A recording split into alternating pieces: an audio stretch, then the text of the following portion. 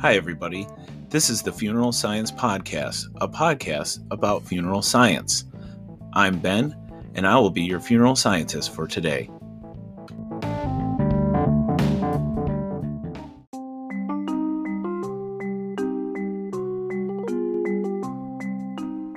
Okay, funeral scientists, I have 2 October case reports for you to consider this year.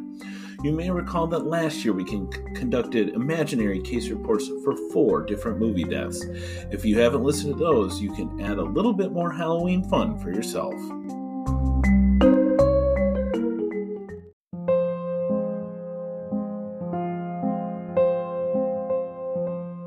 First in our prep room is a longtime fan favorite.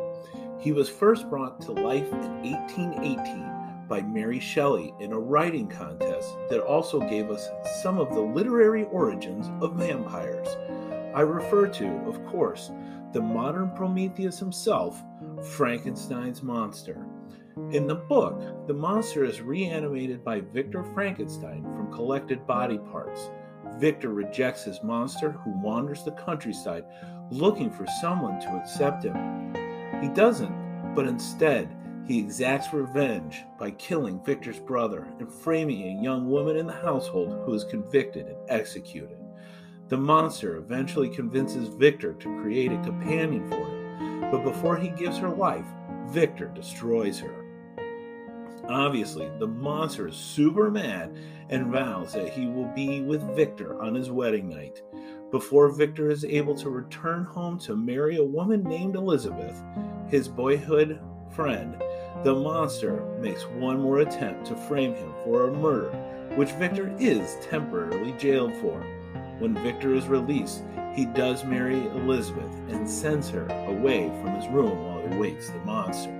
But instead of murdering Victor, the monster murders Victor's new wife and escapes to the Arctic Circle.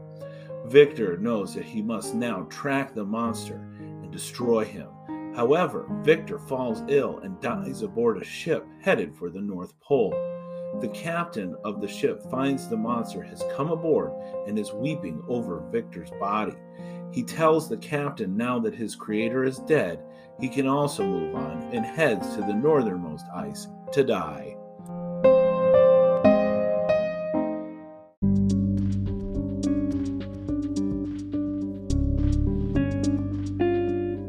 So, say the monster's body is recovered, and we are set to embalm him. First, let's set aside the fact for a moment that formaldehyde was not even identified for about 40 years after the monster's death. The accepted embalming fluids contained arsenic, mercury, and various alcohols, so generally embalming then was about disinfection for long-term preservation. As we know, no one would mourn the monster because other than Victor, no one knew he existed. However, there would be value in an anatomical study of a cobbled-together, reanimated human. We'll get to the problem of the monster being, a monster in a moment, but the first thing we have to deal with the fact that he's frozen. Since he wandered off to freeze to death, he is likely to be rock solid and pretty dehydrated. In the Funeral Science podcast episode on cryonics and Ötzi, we learned that when someone is frozen, the water crystals in the cells expand and rupture the cell. Long-term freezing can also lead to dehydration, as was the case with Ötzi. We can expect that kind of widespread damage here as well. However, that would not be the only thing we could imagine would be the cause of complications. First of all, recall that Victor Frankenstein put his monster together using old body parts. So meticulously would these have to be connected at a microscopic level that there would be scar tissue causing intra- and extravascular resistances. Further, we can imagine there would be a variance in the location and size of arteries, as it would have been difficult for him to correctly recreate an average vascular system. Further, we have to think of the decomposition of the tissues used in the monster's creation. Decomposition starts immediately after death, and as we learned in the 4-part decomposition series of the Funeral Science podcast, there are many variables based on time, water content, bacterial activity, and temperature. So, let's just say that Victor was able to get fresh enough tissues that these wouldn't be a terrible factor. We would also have to wonder about how well the monster's body was functioning in terms of waste elimination. In a non-reanimated human, one of the main functions is the breakdown of fat globules so digestive enzymes can further break them down, as well as the elimination of nitrogenous waste from your body. This is done by both the kidneys and the liver. It is all dependent on the body's ability to circulate the waste in and out of the vascular system. Now, I'm no expert on reanimated humans, but my money is on the fact that these systems do not function well and that there would be a glut of mismanaged waste in his body. This would lead to an increase in bacterial activity. Fortunately, his frozen demise would likely prevent the growth of bacteria and the breakdown of proteins. Also, luckily for us, scientists in the 1800s were less about aesthetics and more about preservation, so our efforts to preserve the monster would likely kill us because of the poison we would be using, but would contribute to the future of human knowledge and perhaps more reanimated humans until humanity recognized the ethical implications of this activity.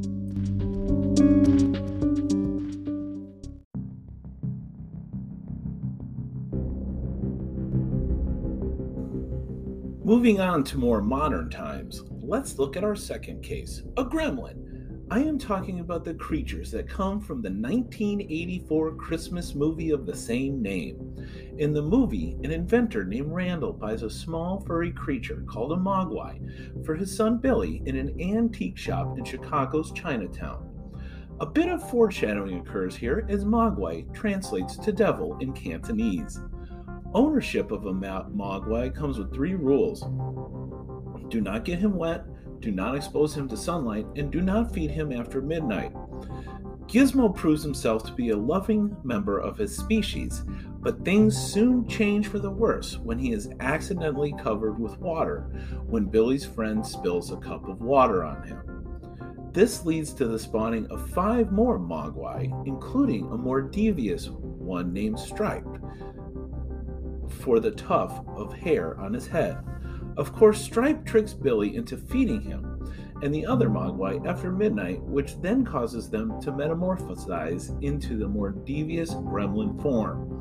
From there, their reign of terror in Billy's hometown of Kingston Falls begins with an attack on Billy and his mother, who manage to kill all of the gremlins except Stripe, who finds his way to the YMCA pool, where he spawns dozens more gremlins, who party in the local movie theater while watching Snow White and the 7 Dwarfs. Billy and his girlfriend Kate are able to set off a gas explosion, manage to kill all of the gremlins except Stripe, who had left the theater to find more candy in a nearby department store. Stripe attempts to spawn more gremlins by jumping into the department store fountain, but a quick-thinking Gizmo opens the skylight, allowing light from the newly risen sun to hit him and kill him.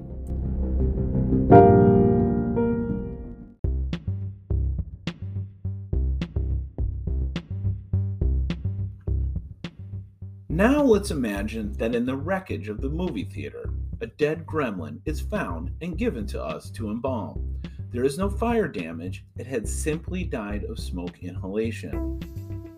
There would be much value in having a well-preserved specimen for study, and scientists are anxious to dissect it once we are finished. However, could we do it? Well, of course.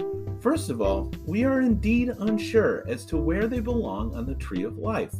The mogwai form does appear to be mammalian due to its hair or fur. We also see that the hair or fur remains when they are in the gremlin form. However, they reproduce asexually and undergo a metamorphosis in a cocoon, which is not something higher life forms do. We may surmise that they may not even be from Earth. Still not a problem based on how their behavior is. We can make some assumptions.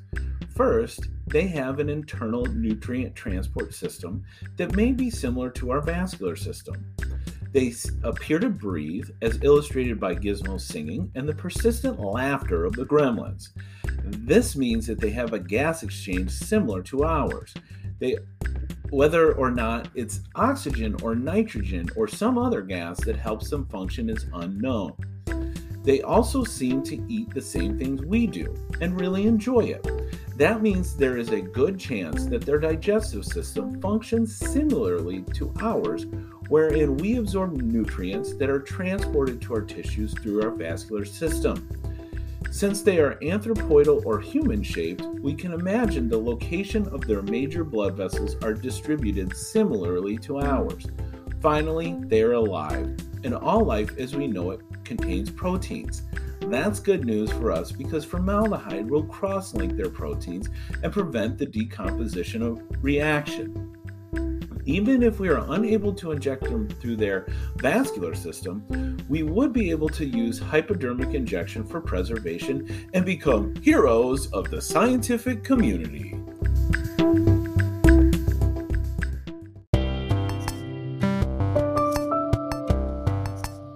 Okay, that's it for this episode. Do you have a question for me? You can email me at funeralsciencepodcast@gmail.com with the subject line, podcast question. Are you or someone you know doing something that promotes education, equality, or otherwise raises awareness about an issue in funeral service? Please send me information about it to funeralsciencepodcast@gmail.com with the subject line, a good thing is happening. As a note here, that has an exclamation mark in it, so be sure to include that in your subject line and I will be sure to read it. You can also follow me on social media. I'm Mort Tracker on Instagram. That's MORTRAQR.